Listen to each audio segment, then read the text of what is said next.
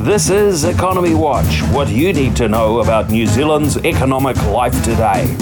Brought to you by interest.co.nz.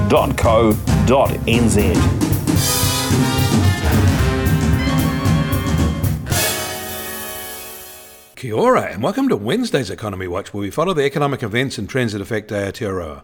I'm David Chaston, and this is the international edition from interest.co.nz. And today we lead with news markets have turned more cautious, even as some key commodity prices keep on rising. And today we start with a warning from the US Fed in their financial stability report.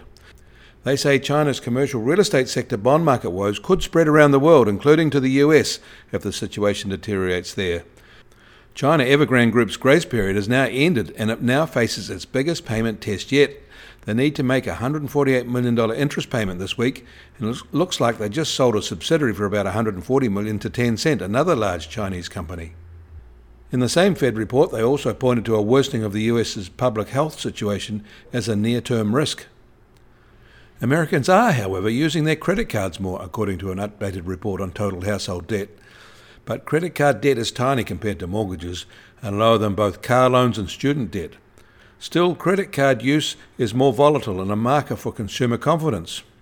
Overall, total household debt now totals just over $15 trillion and represents 66% of US GDP. That is marginally higher than the 65.5% level 2 years ago, but well below the 75% level 10 years ago. American producer prices came in 8.6% higher in October than a year ago, holding the same gain as in September. This is the fastest rise since before the GFC.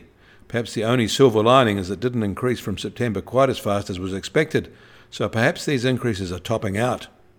The USDA's WASDE update to their agricultural forecasts has them exporting less wheat after smaller crop production. This will raise the world price further, but not too much, as Russia, the EU, India and Ukraine are all shipping more wheat to export markets. American corn production is up, however, as are exports. Beef production is raised from the previous month on high expected slaughter of feed cattle and heavier carcass weights. They also expect to export more beef, especially to China, but also import more due to robust domestic demand. They also report lower milk production, higher export demand and higher milk prices.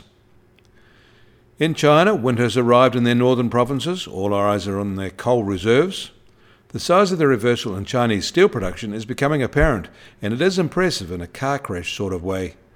The iron ore price has fallen more than 60% since its peak in May. In something of a positive surprise, the German ZEW Business Sentiment Indicator has risen sharply in November, ending a drift down from the recent highs achieved in May and June. In Australia, business confidence there rose in October, according to the widely watched NAB survey, as lockdowns came to an end in both New South Wales and Victoria. Each of the trading conditions, profitability and employment subcomponents contribute to the improvement in the conditions index, which was driven by gains in New South Wales. Confidence also rose to a 6-month high. And the US Treasury 10-year yield opens today at 1.43% and down a sharp 7 basis points since this time yesterday and retreating. And the price of gold will start today at $1,829 an ounce, up another $5 from this time yesterday.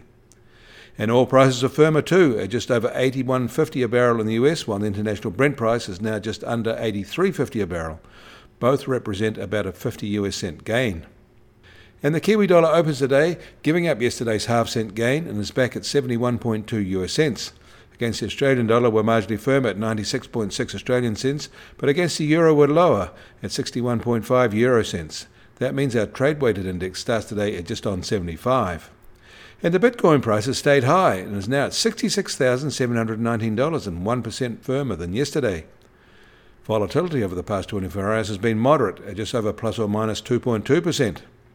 You can find links to the articles mentioned today in our show notes. Get more news affecting the economy in New Zealand from interest.co.nz. Kia ora, I'm David Chaston, and we'll do this again tomorrow.